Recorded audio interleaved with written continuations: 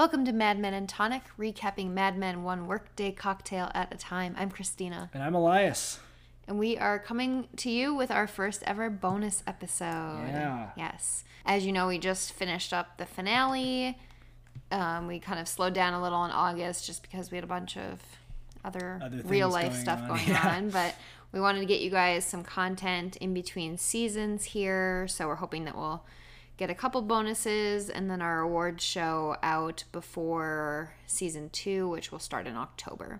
Yeah, so we just thought of a couple ideas for bonus episodes of things that we feel like needed to be talked about a bit more in the show. And one of the ideas that we came to first was talking about the romantic interests in Dawn's life. Yes, and we have talked about kind of like ranking them. I mean, not, just like which ones have you liked the best, which ones resonate with you, which ones are like the most powerful characters. Yeah, most compelling. Yeah. And if you've watched the show before, you know that there are more of them as the seasons go on. Right. So this is a perfect bonus episode because this one's relatively tight this season. And I mean, a few parameters. There's a reason we're kind of limiting it to romantic interests, right. Romantic and sexual interests. So that means no Peggy. Yes. Despite her attempt in episode 1.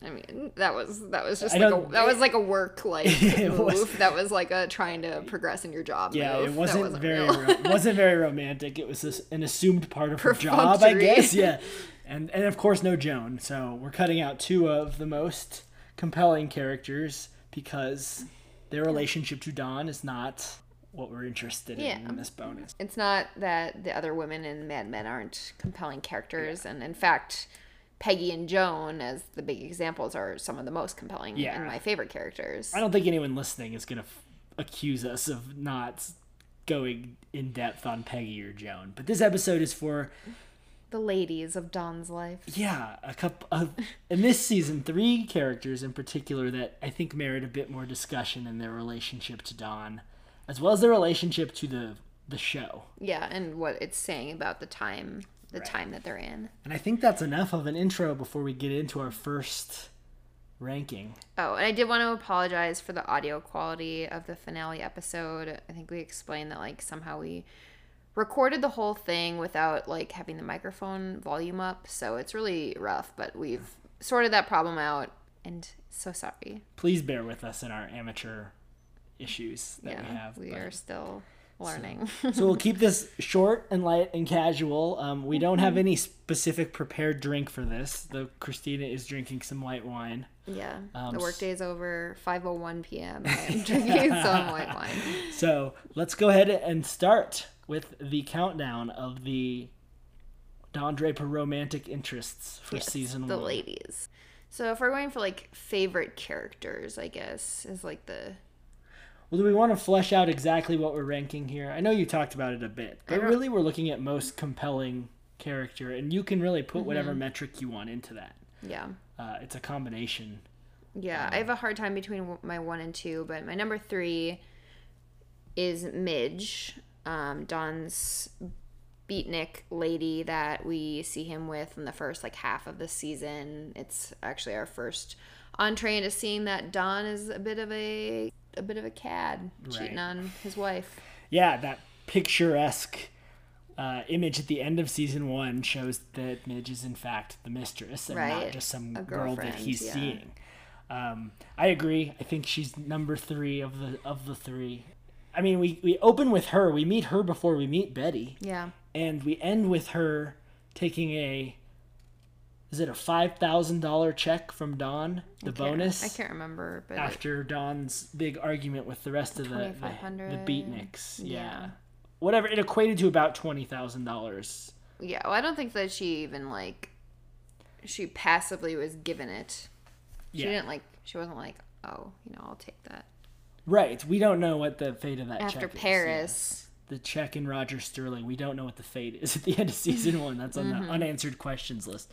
But I think that she's more of an avatar for like a very fascinating subculture of this era that directly conflicts with the idyllic 50s vibe that we're still living in here, and it really just serves to show some insight into that counterculture in this era, as well as maybe Don's restlessness with the rest of his life.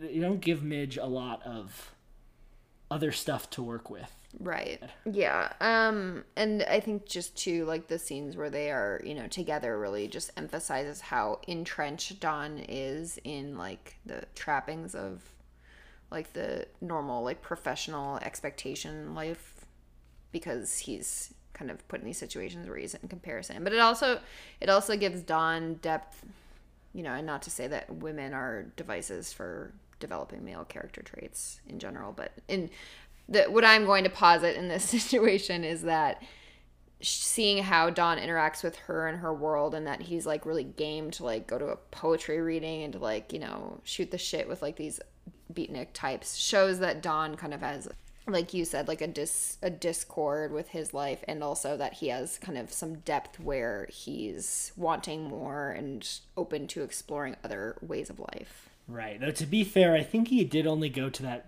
poetry reading, number one, to flex on the other guy, and number two, because Midge said she wouldn't wear underwear. And she didn't. Yeah. I don't think, yeah. But other than that, Midge is there.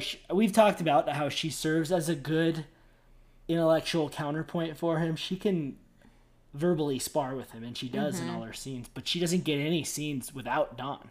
Yeah. In the entire and she's first not season. A character except in relation to him. Right, and she vanishes pretty early, mid-season probably. And without, like, much ado. Yeah. I mean, she denies a trip to Paris with Don Draper. I'm going to cancel her for that reason. I think I fired her in that episode. So that's all you need to know about Midge. Is she really... But to her credit, she does believe in, like, a true, like, non-consumerist approach. If you are, like, you couldn't give one shit or another whether you're going on a trip with, like, a millionaire to Paris that you're into, you're deep in. In the same episode, it's clear her friends drove all the way to Mexico for some weed, but she won't go to Paris for free. But so it definitely is. Yeah, it's like a value system, you know, showing. Right, and it's not looked upon very nicely by the writing either. I think, and that makes sense because a lot of it's from Don's perspective, but none of the beatniks we meet, including Midge, come off as the most sympathetic or, like, even likable characters through this scene. And I don't know if that's, you know, the show's never shot through the, like, eyeball lenses of Don, but it does carry... It follows him. Yeah, and that's something we'll talk about more, I think, is the writing and the voice of the show. Is this a Draper narrative to an extent? Is this a memoir? What is the show trying to be objective in everything it shows? It's interesting. You know, that's something that doesn't get considered a lot in TV shows where there's no narrator, you know. But I think that's where we are with Midge, really. It's... Yeah. And one other thing I'll add, though, is they do give her some kind of, like, interesting, like, points of, like, having internal conflicts or hypocrisies that, you know, she's kind of faced with. Like, she said she didn't want a TV, but once she gets a TV, she's into it, except for then, you know, she's on a whim willing to just, like, throw that out. And then, like, with Don, she's carrying on this affair with him for months and months, at least. We don't really know how long, but for quite a while. But then, you know, when he mentions Betty, she's like, I don't want to talk about that. That makes me feel cruel. So, you know, it's just kind of interesting, the kind of different... that even though she's not following in the prescribed, like, societal expectations, she still has, like, this, you know, different morality and self-reflection compared to Don, who literally does not give a shit that he's cheating on Betty. Right. It's like a partially, and I think this is the beatniks evolving, you know, this is kind of that partially formed subversion where they have certain ideas, and this is a gross generalization, and it's not just aimed at her, but, you know, it's when the countercultures have some ideas of what they're rebelling against, but not necessarily a fully formed idea of what they actually want. And that comes out as, well, I'm against this, but you're still leaning on certain guardrails of established society that you probably grew up in, and that's what you're rebelling against. You still needed TV in the 60s. Yeah. Right. And when someone says something about it, you have to prove your cred. Yeah. And you toss that TV out the window, which, again, dangerous play. One of the more dangerous plays in this season. Yeah. Yeah, so that's Midge. Yeah, we won't see her again for a while. Will we see her ever again, even? We know the answer. Stay tuned. All right, who'd you rank as number 2? So, yeah, like I said, I have a lot of trouble with 1 and 2.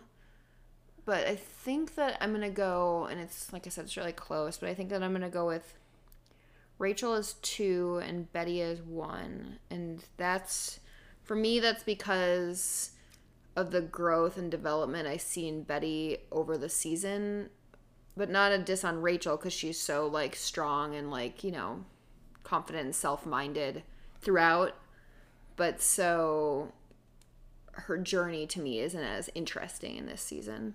That's fair. I have them reversed. Yeah, but I do have to go ahead and issue a revision of my statements in the first couple episodes of our show where I criticized both January Jones and the writers for the show for not properly putting the efforts needed into Betty's character when, as the season goes on, there's a lot of growth and dynamic development of the character that I had just forgotten, I think. And so I think that was a purposeful choice early on to have her be the cardboard TV character, leave it to Beaver. Mrs. Cleaver, and turn into, start to develop some more layers. As this whole season, I think one of the main themes is about slowly growing uncomfortable with the life you're supposed to be settling into, especially for Dawn and Betty. After.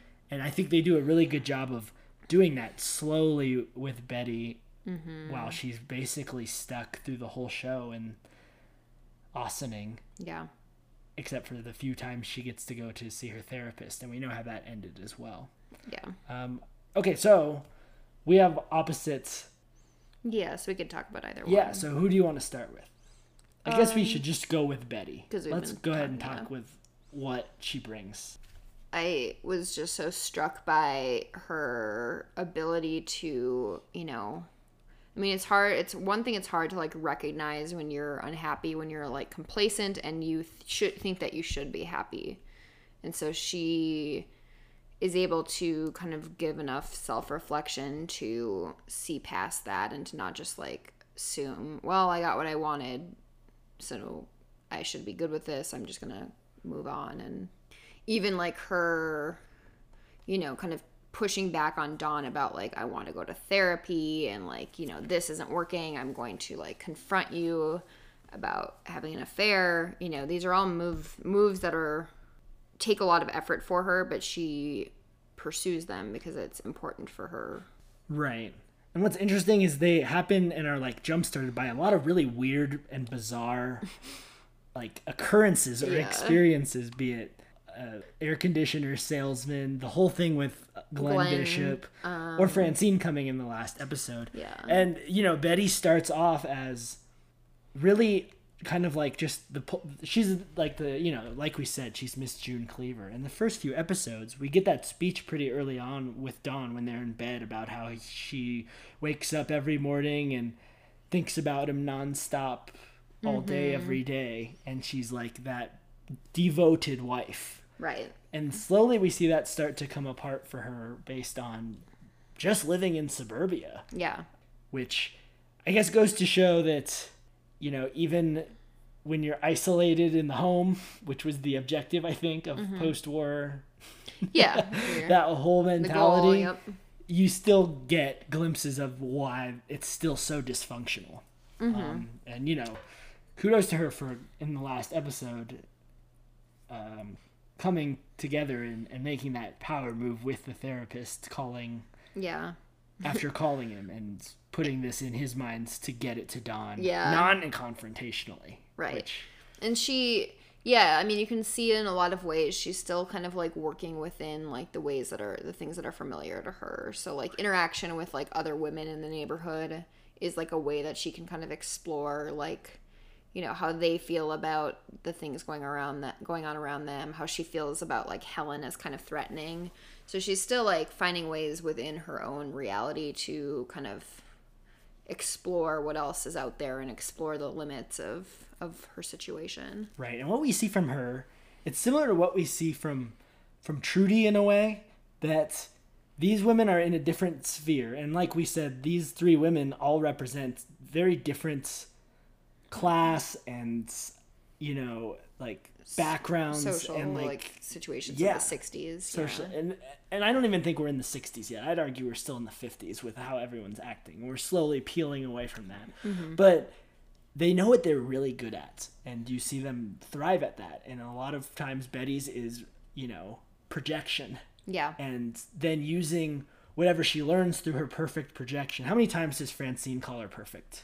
Yeah. I mean, and that's the whole thing is, that's why it's so interesting, because she's like known to be the, you know, the best hostess, the best dressed, the most beautiful, and still is unhappy because that's, you know, she's learning that that's not what it takes to feel content.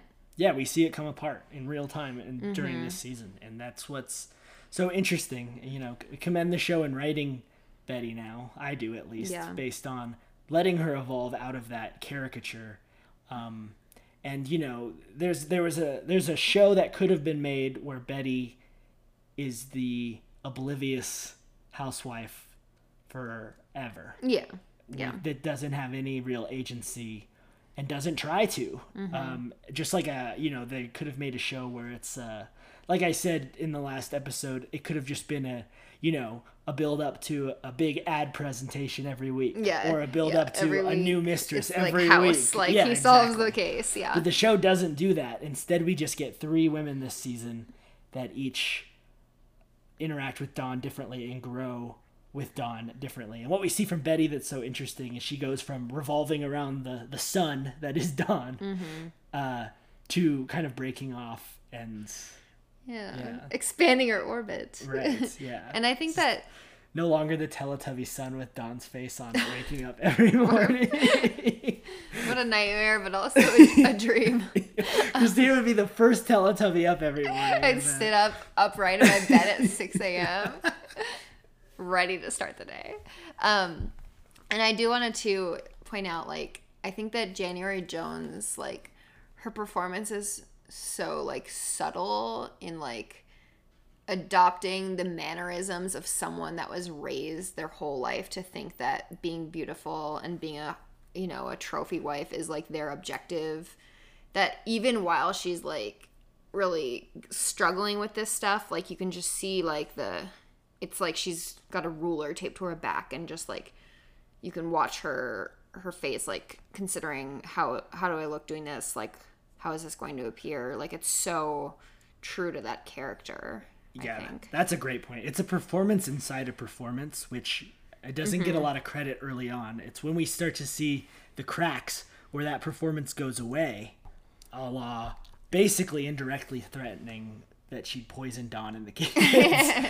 Those kind of moments where she's like, there's no need for that performance. This is who I am. You know, taking that gun out and shooting at the neighbor's pigeons. Yeah. It's those moments that are like, you're like, oh dang, like, she's like, got some grit. Right. And that everything else was in a lot of ways an act. And like so controlled, but on purpose. That we learn that, and we can infer from the show that her mother, like, it sounds like trained her to mentally and emotionally abused into her as a child from an early age, which you don't get that. Those hints get dropped throughout the whole season, which is why Betty's character grows in such a great way. But I still think that Betty is number 2 in this season, because the character that presses and has the most unique interactions with Dawn is Rachel, I think. And that's because that's how the show is building in a lot of ways. Again, we have this completely unique character, as evidenced by the repeated ethnic slurs uttered by everyone else in the office. She's definitely coming at it from a point where she's had to struggle a lot and because she's a woman in the workforce, and I think that's too, she's showing this, like, idea of, like, women not just during wartime, but entering the workforce in earnest, and the assumptions and challenges that come along with that, in addition to, being Jewish and the assumptions and challenges that come along with that. Right. When you're dealing with like a bunch of waspy Fifth Avenue types. In that way, she's the exact counterpoint to Betty. Mm-hmm. Her performance is the exact opposite of Betty. A strong, independent businesswoman. Yeah. And her moments of vulnerability are exactly what I guess you would say is like a stereotypical 50s woman looking for a relationship. She gets kind of softer. She gets a little bit more, like she's not trying to take the lead in the situation. Right. But the moment she gets a few scenes without Dawn, even with her sister. Yeah. We talked briefly about this, and they still revolve completely around Dawn. But I think what makes Rachel so interesting, other than she challenges Dawn on a professional level, mm-hmm. is that Dawn seems much more committed to the idea of Rachel than he was to Midge, and a lot of times to what he is to the idea of Betty. In the big moment of this season, you could argue, when he's about to be exposed at the mm-hmm. end of Kennedy versus Nixon by Pete, he runs to Rachel. Right. He's not afraid to be honest with Rachel about his origins, where Betty does not know this. Yeah. I don't know if we know that she doesn't know this. I think It's never been revealed. I mean, she'll say vague things like, he doesn't talk about his family. Right. We do have that scene where she didn't even know, she asked if he had a nanny growing up. And you're like, you really do not know anything about him, because he sure as shit didn't have a nanny or a maid. We don't know at that point, because that's episode 2, I think. And we don't get any flashbacks of Dawn's family until later than that. So once you put it together and think back, you're like, there's no way she knows if she asked that question. Yeah. Whereas he's not afraid to tell Rachel this stuff. That's an interesting counter. But I think we'll find too, though, that we see, it's interesting that Dawn's wife is a placid, demure blonde. And then the women that he is having affairs with are these super independent, call him on his shit brunette gals. Not that the hair color has anything to do with it, but it's just so you are aware the show is putting them in contrast. Right. These are a couple, Dawn likes a different type of challenge outside of his marriage. He's specifically looking for not Betty. Yeah. But he also, we see, and we'll see this in the future, is that he pursues, relationships or, sexual trysts with these women that are more independent and challenging, but it takes him a while to consider that as a serious relationship. He tells Rachel, he's we're gonna run away together, but it's he's not gonna divorce Betty and marry Rachel. We know that. He still is tethered to expectations too at this point. Right, and that's what makes Rachel so interesting, is she immediately recognizes that that's not going to happen when he suggests it. Yeah, and she's what are you talking about? And she is strong enough to recognize that, acknowledge that to his face, mm-hmm. and end it to his face. Yeah, she can see, how flaky he is better than he can. Right, and she's like, you're just scared. Yeah, and that's you're just not spinning why I'm shit here. around. Yeah. So it's just really interesting to think of these three women and how they push and pull Dawn in different directions. But all of them show that he's restless. Mm-hmm. But what the show does so well is still lets them be their own characters. To different extents, of course. Yeah. Betty's an independent main character. Right. But Rachel is a secondary character this season. I think we'll do another bonus on who the main characters versus peripheral characters are in this show, because I think that's an interesting conversation mm-hmm. as to who exactly qualifies as what. I do agree that Betty is one of the few main characters. Yeah. This show, I think, got done dirty in being considered in ensemble casts in a lot of ways, and I just don't think that's necessarily true. No, there's some breakout I think that screwed over a lot of the actors in the real awards, but never fear, we'll reward them appropriately in our Emmys coming up. Yes. So there you have our first little power ranking of Dawn's romantic interests. These lists, I think, are dynamic. Yeah. They're not going to... It's not like our episode season, list. Yeah. So we will come back and address a character like Betty, who obviously is going into season 2 as a main character, and her character has a chance to move up or down. You know, Midge and Rachel, we don't know. As a freshly watching this show, whether they'll return or not. So we will, you know, subject to change. But as you see, we're in agreements. Midge at 3. I have Betty at 2. Christina has Rachel at 2. And then I have Rachel at 1. And Christina has Betty at 1.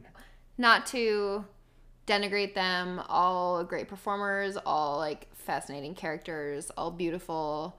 All stylish in different ways. Right. Love the ladies. The women drive Mad Men. Though I love Dawn, the show would be nothing without them. So if it was just like a corporate, like dudes shaking accounts out show, I would not watch it. Yeah. No, I agree. That's why the women get, especially these particular women that can often be cast away. That's why they get their own bonus episode. They merited a good half hour of discussion. Yes, we love them. And we can't wait to see what comes in season 2. All right. Till next time. Thanks for listening, guys. We will see you at the MMEs.